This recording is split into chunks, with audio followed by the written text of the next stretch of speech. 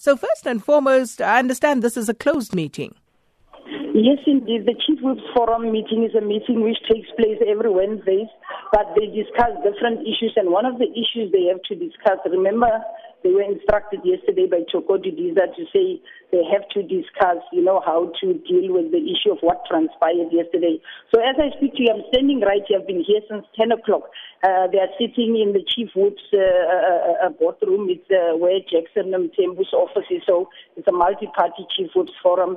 Everybody's inside. Actually, we are waiting. This is the first time that I see this meeting is taking so long. It normally takes just an hour from 10 o'clock until 11, but we were told it will be done by 11:30, and then they said 12, and it is still going on.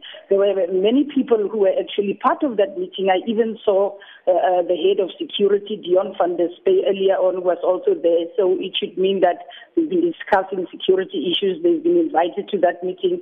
Thoko Didiza was also inside there, and Cedric Frolik, and they actually even left because that meeting is still going on.